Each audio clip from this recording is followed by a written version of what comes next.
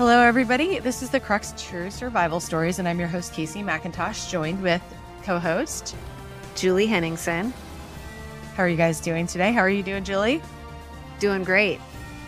Today, we're going to talk about Jamie Mosch, lost in the Everglades. When Jamie Mosch became separated from his hunting buddies in 2009, he was left with no food or water and virtually no protection from the elements. Mosch relied on wilderness survival skills and sheer determination to survive 4 days alone in the Everglades. He was able to catch raw catfish and bullfrogs, yum, as sustenance, and found shelter beneath some mangrove trees at night. One of his most harrowing moments came when he stepped into some quicksand and subsequently lost all his gear.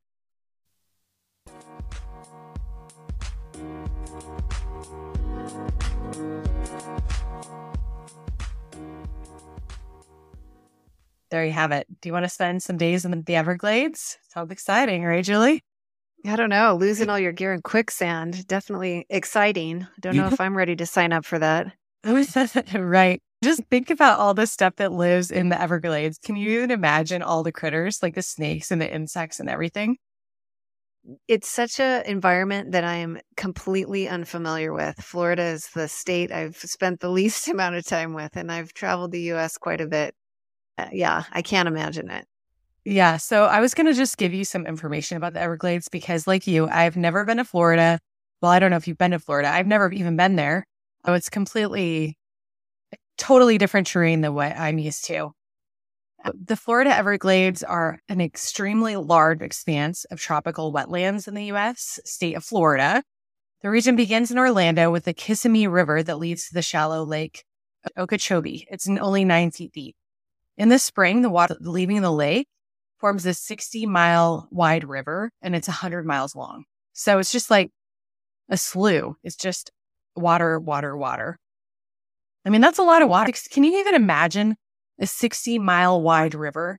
Like, that blows my mind right there. Yeah, and it's shallow and it's warm. It's probably ideal habitat for all kinds of critters. Oh, and bacteria too. It's probably a microbiologist's dream. Who knows what's growing in there? Yeah, no, like slimy stuff. Probably a lot of eels. So fun, right? Yeah. And it's over this huge limestone shelf all the way to Florida Bay, which is at the end of the state. The weather in the Everglades goes through a range of weather patterns, and I had no idea, but they actually have a dry season, which is in the winter. The size of the Everglades is 7,600 square miles or 1.5 million acres. And the highest elevation is only 20 it's big. feet. It's huge. And it's only the highest point. Guess what the highest point is? I want to know what you think. Well, I think I just heard you say 20 feet. Oh, you did. I could be wrong. I should have held my tongue and had you guess. But yes, 20 feet above sea level, which is not very much. I mean, that's crazy to think about. I don't even really think about us being at that high of an elevation relative to like Colorado or something like that. But can you imagine 20 feet is the highest point? That's mind-blowing to me. That's so flat, yeah, compared to what we're used to out here. Right. And one point that I'd like to make is that when you have no elevation changes, it's really hard to get a bearing on where you are because everything is from the flat land. You're not looking like up or down hills, or it's hard to get perspective when you're just on an expansive flat. Right. No topographic landmarks makes it really disorienting. Right. I'm sure. So Everglades State Park is one of the largest wetlands in the world. And the Everglades, again, as we were mentioning before, it's full of plant species. And some of the species that are there are only there and not anywhere else in the world. That's cool. Yeah, right? There's 360 different kinds of birds. There's manatees. There's also bottlenose dolphins, which is crazy. American crocodile and Florida panther. Who knew? Ooh. And then this is something that I found super interesting. The Burmese python. Have you heard of these? I've heard of them, but I have to admit, I didn't realize they were anywhere in the U.S. Yes. I don't know how they ended up in the area, but they're a big problem because they don't have anything above them in the food chain. So they just eat other animals. They're a predator among predators. And they're also like 6 to 9 feet long. They're flipping huge. Yeah. They have knife-like teeth in their mouth, and they're not venomous. But if they bite you, they're going to like shred you to pieces, basically. That's what I understood. Yeah, that is terrifying. Right? I know. Everglades National Park contains the largest contiguous stand of mangroves that are protected in the Western Hemisphere. And so mangroves are these giant tree systems that have impenetrable root systems, and they can survive in salty environments. They actually clean the water and provide shelter for birds during the dry season and marine organisms. But they also reduce erosion from waves and storms from hurricanes and whatnot, because they're basically the first line of defense, which is interesting. Yeah. The temperatures are ranging from 65 degrees or 18 degrees Celsius in January to above 90 degrees in July. Again, the dry season occurs during the winter from November until April, and the wet season is May through October. So this is an interesting fact for you, being from the Seattle area. The Everglades average 60 inches of rain each year, which is double the amount of rain that Seattle gets. Oh, that's very interesting. Yeah. Although I'll say most Seattleites will tell you we don't get a lot of rain. We just get it a lot. So there's always a fine mist, but there's never much in terms of quantity. So not too surprising. Yeah. But the thing is that's also interesting about that, 70% of the rainfall is during the wet season. So that's only a portion of the year. And so when it is raining, it's like a faucet where the water is just pummeling down. Have you ever been in a rainstorm like that before, Julie? I mean, I have, but not often. The fact that I've ever been in it makes it memorable when you just feel like you're standing in a shower and it's coming down in that kind of volume. When I was in college, I went to North Carolina and lived on this island off the coast for a summer. Anyway, the storms were like that because it was on the Outer Banks. And so when it would rain, also you could never see the storm coming because you're out in the middle of the ocean, sunny. And the next moment it's full on downpour, more than if you were stepping into the shower. It's really impressive. Yeah. So it's almost actually like stepping into a car wash minus the soap. Yeah, or just having a bucket dumped over your head. Yes. I used to always see scenes in movies where it was raining like ridiculously hard sheets of water and think like, oh, that's not realistic, until I was in a rainstorm like that. And I realized, actually, yes, it is. Yeah. Good times. So during the dry season, there's really not very much rainfall, obviously. And the humidity is not unsurprisingly low. There are some times when there are fires, like I was mentioning. In May of 2022, there were 3 active fires in the Everglades burning 5,650 acres. So I guess not any area is safe from wildfires, even one of the wettest areas in the world. There's 671,000 acres that make up the Everglades wildlife management area that are open for hunters. So the Everglades, being the wetlands with lots of sawgrass and islands, make hunting for deer pretty difficult because you're going from wet to dry, wet to dry. Some people hunt by walking levees that border the canals and wade out to an island and just basically wait for animals to walk by. Others hunt in boats or buggies during the dry season. They use ATVs.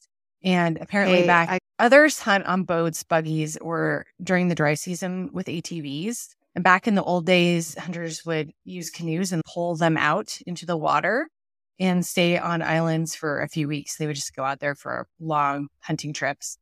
And at that point, people were killing basically what they could and selling it, and probably some of them making a living that way. Hunters that draw permits for alligators use airboats, and they go out at night. And they use the spotlight to locate the gators because the gators' eyes glow red in the light, which I thought is interesting. I would imagine that it's easier to spot them, but then you have to actually kill them in the dark, which would be a little bit harrowing, I think. I agree. Yeah, that would be intense. Follow the red eyes. Yeah. Duck hunting is apparently another sport that's pretty common in the glades. And those Burmese pythons I was telling you about, they usually live on the islands. And there are some other exotic snakes in the glades, and not necessarily specifically in the context of hunting, but according to Deer Hunting Magazine, they were released illegally by their owners when they got too big for their cages. People own these exotic snakes and then they just let them out. And that actually happened. Isn't that crazy? Yeah, that is. That happened here a few years ago. Somebody let out this alligator or a crocodile into the Flathead River. And then Ah, some kids were like whacking it with a stick or something. Anyway, oh, wow.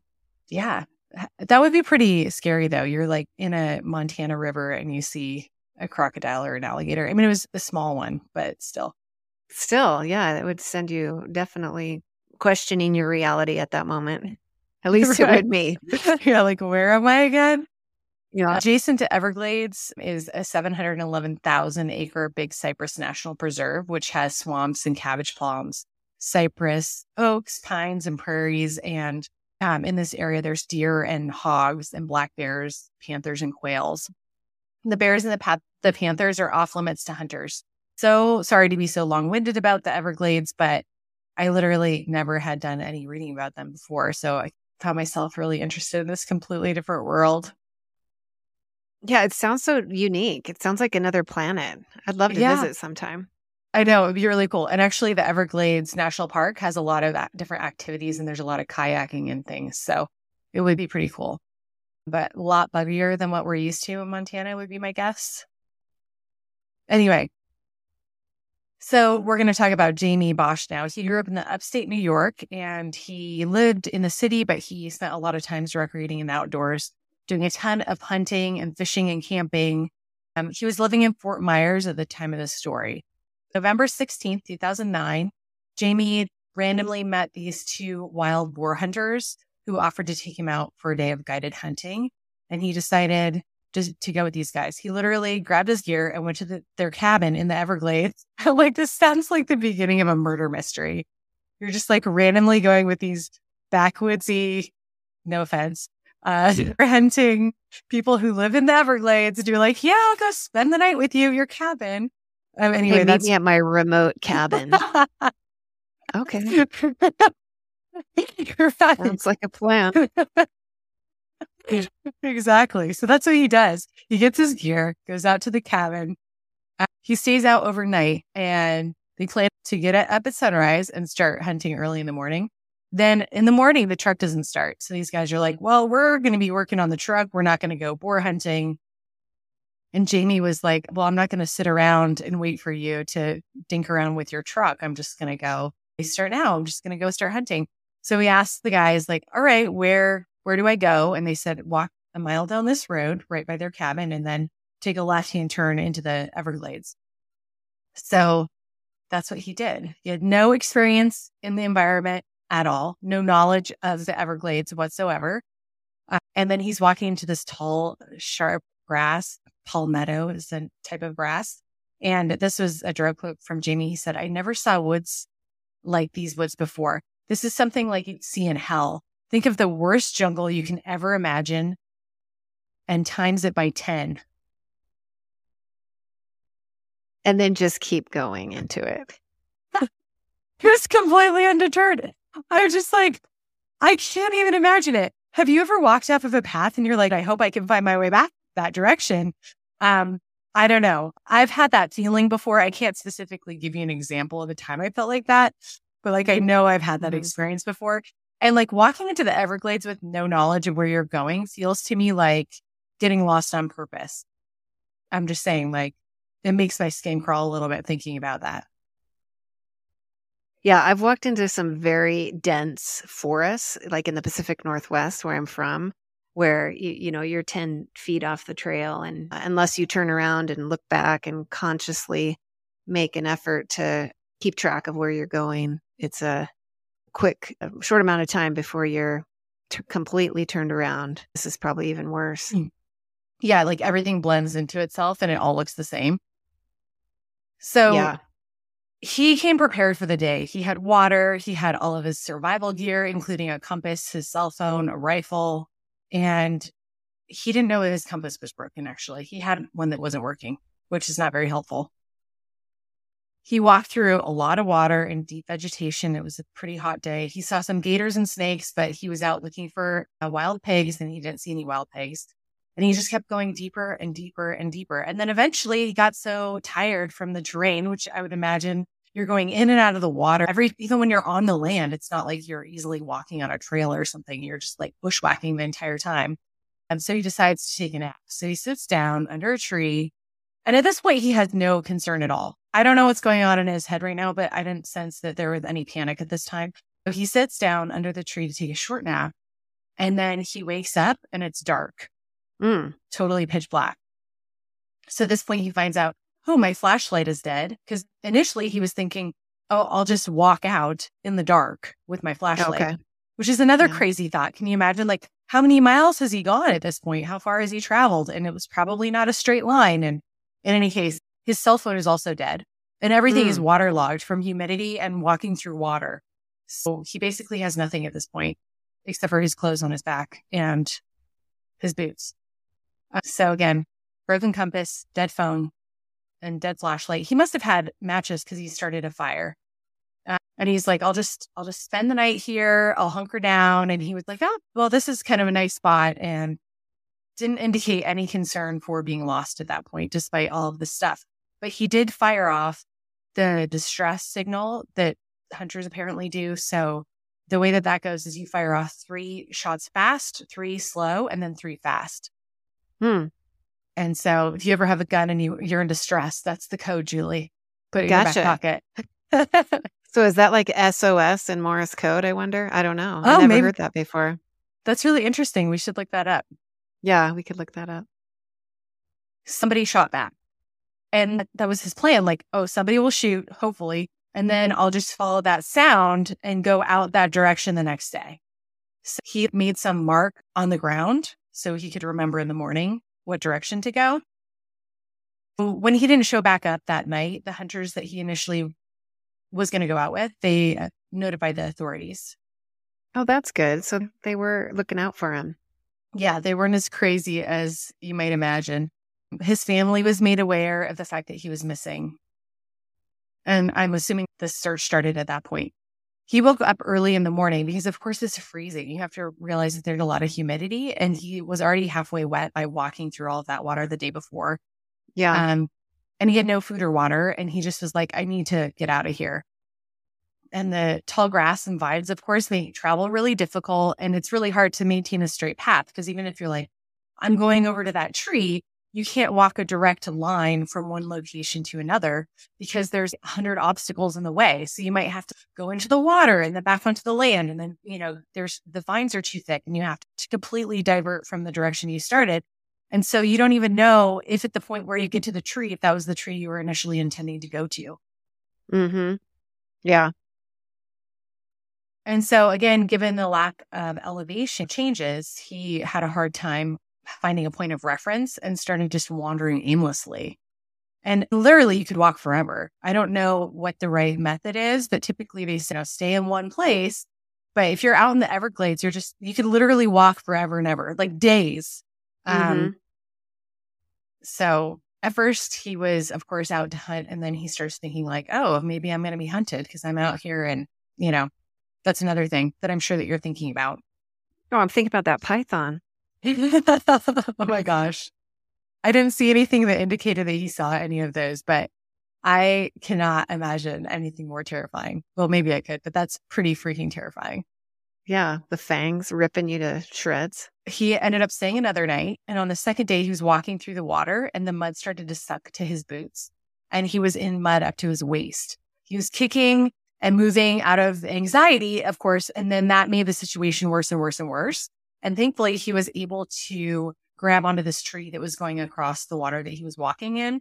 And he basically had his right hand holding onto the tree. His left hand, he had the gun. And he was like, if I'm going to get out of here, I have to have both hands. And so he chucks his rifle and then it ends up going into the water. He was trying to throw it to the shore and it didn't make it.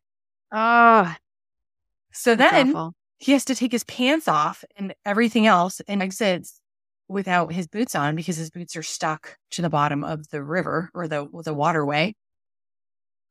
And all of his stuff, he's mostly naked at this point. He has a tank top and like long underwear on, and that's all he has.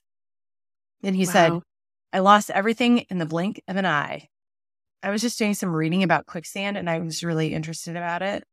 And I'm just going to read this excerpt from Scientific America about quicksand for some extra education.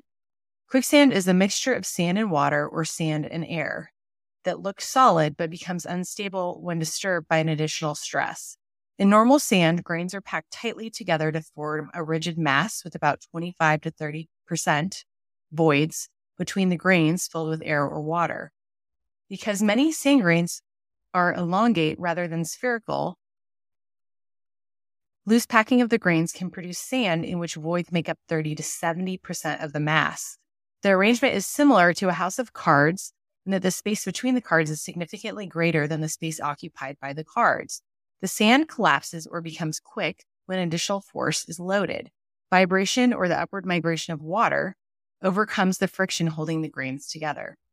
Most quicksand occurs in settings where there are natural springs, either at the base of an alluvial fan, cone-shaped bodies of sand and gravel formed by rivers flowing from mountains, along riverbanks, or on benches at low tide. In such cases, the loose packing is maintained by upward movement of water. Quicksand does occur in deserts, but only very rarely, where loosely packed sand occurs, such as the downwind side of dunes, and the sinking is limited to a few centimeters because the air voids are expelled, the grains are too densely packed out for any further compaction. Does that kind of make sense? It sounds like there's actually more potential space because the grains are further apart, and so it collapses inward. Does that make sense? Yeah, the house of cards analogy makes sense. Yeah. So kind of terrifying. Yeah, it sure is. So then he makes it to day 3, and he hasn't had anything to eat or drink, and he wasn't wanting to drink swamp water. He only drank twice over his 4-day ordeal. He found some fresh water in a spring, and there were some guppies in it, and so he used his shirt to basically capture the guppies, and he was eating those. And he actually captured an eel from the same spring, and he just ate it. Oh, wow. Yeah. Yum. Wasn't able to make another fire, but he tried with a broken watch and a diamond earring, which is always good to have a diamond earring when you're lost. Oh, yeah. There you go. That's creative. Yeah. At a press conference at Physicians Regional Medical Center in Florida, Jamie said that he could only think about how cold he was and he couldn't sleep at night. He would just sit there and shiver and shiver. So you're not sleeping at all, which really helps with your decision making as well. Right. And you're shivering, which just eats up any sort of nutritional metabolic fuel that you have. Right. Which is going to shorten your time without food or water. And there was some mention about Jamie seeing a black panther that was stalking him for hours, which that's crazy. I don't know how that wouldn't haunt you forever. It was said as if it was like a side note. Oh, and by the way, he was also stalked by a panther. By the way, it was the least of his concerns at this point. You always hear stories about how people start hallucinating when they haven't been eating and you're not sleeping, and like your perception of reality and what's happening. Maybe some things are not as heightened as they would be otherwise. I don't know. It's hard to say. Let's hope we don't ever find out. Yeah. Or maybe you're seeing that Black Panther and thinking, he's here to help me. Here's my spirit animal leading me out. You never know what the mind plays tricks on you in that type of situation. Yeah. I mean, really, my mind plays tricks on me in any situation. So I can't even imagine. True. So on day 4, he was completely covered in bug bites, which, that's a whole nother thing. His skin was injured from the sharp grass. He's still wandering around and he's on the lookout for predators. And then he's walking and he twists his ankle on some brush and he dislocated his patella, which is a great time to do that. That's happened to me before when I was hiking. I can relate. Where were you when this happened and what did you do? Oh, it was when I was in college. I was on a semester abroad in South America. I was backpacking to the border of Ecuador and Peru. It was like a 4-day backpack from a remote Amazonian village. Carrying a heavy pack, I slipped on a wet log and fell backward and dislocated my patella. How far were you from where you needed to be? Well, we were days from where we were headed, but it was the first day of the backpack. So for me, it was a turnaround. And my patella reduced. We reduced the patella. And then I turned around and hobbled back and sat that one out while the rest of my group went ahead. Knee swelled to the size of a cantaloupe, just full of fluid. I had to get it aspirated in an ER in Quito, Ecuador. But that was like weeks later once we were out. That sounds incredibly brutal. Just picturing you with your knee hobbling with a giant backpack on your back, that sounds like a horrible experience. Yeah, it was seared in my memory for sure. Well, Jamie knew that that was going to happen to him. He knew that his knee was going to swell up a lot, and he actually reduced it himself. Fortunately, it's easy to reduce. It's not difficult. And in fact, most of the time it's going to do it on its own. So that's good. That's the right thing to do, is let it go back to its home. Yeah, versus like having a shoulder dislocation in this environment. That would be so much worse. Yeah, so much worse. He felt pretty desperate at that point, and his friends and family were hoping and praying he was still alive. He's out there just lying on the ground, thinking about all of his loved ones and what if I don't make it. But he also did say, quote, "I knew I was making it out just for my mother. I was making it out. Plus, I wanted to show everyone that I know that I could make it out." Well, there you go. Whatever motivates you. I like the mother Right. part. Yeah. That's a solid motivator. Hopefully our kids will say things like that about us someday. Yeah. So on the fourth day, he saw some helicopters flying above, and he tried to climb up a tree to increase his visibility, which was completely pointless.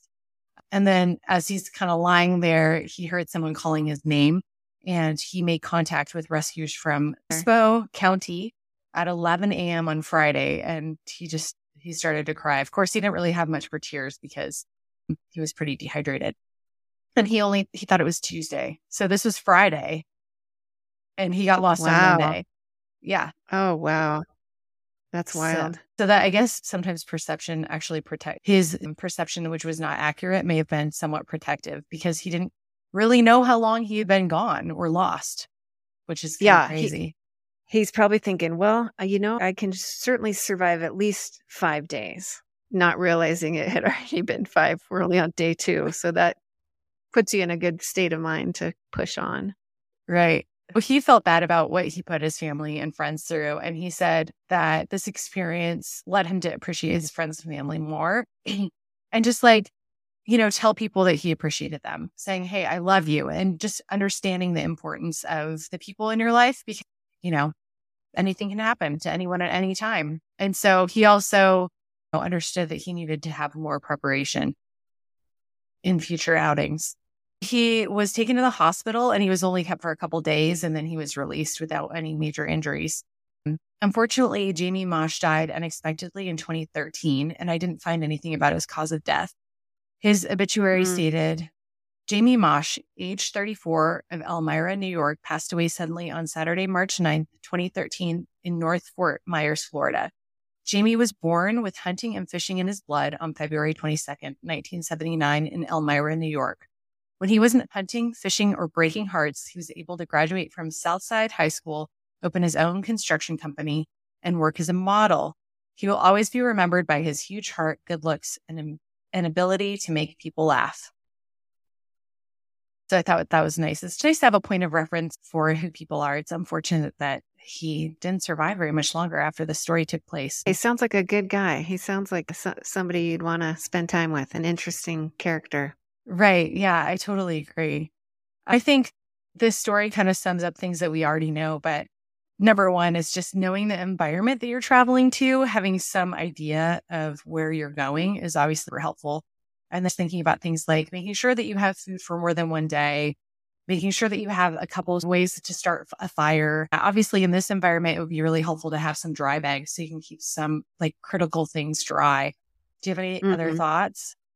Well, picturing him making his way through that dense vegetation, it reminds me of, I spent a couple summers cruising timber when I worked as a field forester in some dense forests. And what we would do to make sure that we stayed in the same line and we're always oriented is pull out that compass, visualize a tree or an object off in the distance, lock in on it, and then make your way towards it in whatever sort of zigzaggy fashion you have to, because you're not going to be able to walk directly to it. And then when you get to that tree, you stop and do the same thing again. Pull out the compass, lock in on something off in the distance, and don't take your eyes off it till you're on it. And kind of a reading by compass reading that way can at least help you feel like you're moving in a straight line. That is, if you know the direction of the straight line you want to move into. Yeah, I think what's tough about this kind of thing is it's like you're in an ocean of land. It's like any direction that he could have gone, unless he knew exactly where he came from, is just complete aimless wandering. Even if he did know or think he knew where he came from, he probably wasn't right about it. It's so disorienting. Mm-hmm. And I guess what we have now is that technology has advanced so much that we have better GPS. In an instance where you're in a location like this, it might be worthwhile to have a GPS tracker. But then again, it's like your batteries can die. So no matter how prepared you are, obviously things can go wrong, but that might be really helpful. Yeah. In this day and age, there's a little excuse for going on an adventure like that without something like an InReach or a Plebe or Spot Beacon or just something. The technology is there, even if it just lives in the bottom of your pack. True, for sure. I don't have one of those, but maybe someday. Maybe they want to sponsor us. Yeah, there you go. Yeah. All right. Well, thanks for listening. And tune in next week for another episode of the Crux Tree Survival Stories. And if you enjoy our podcast, please leave us a review. We'd really appreciate it. Or tell a friend. That would be great too.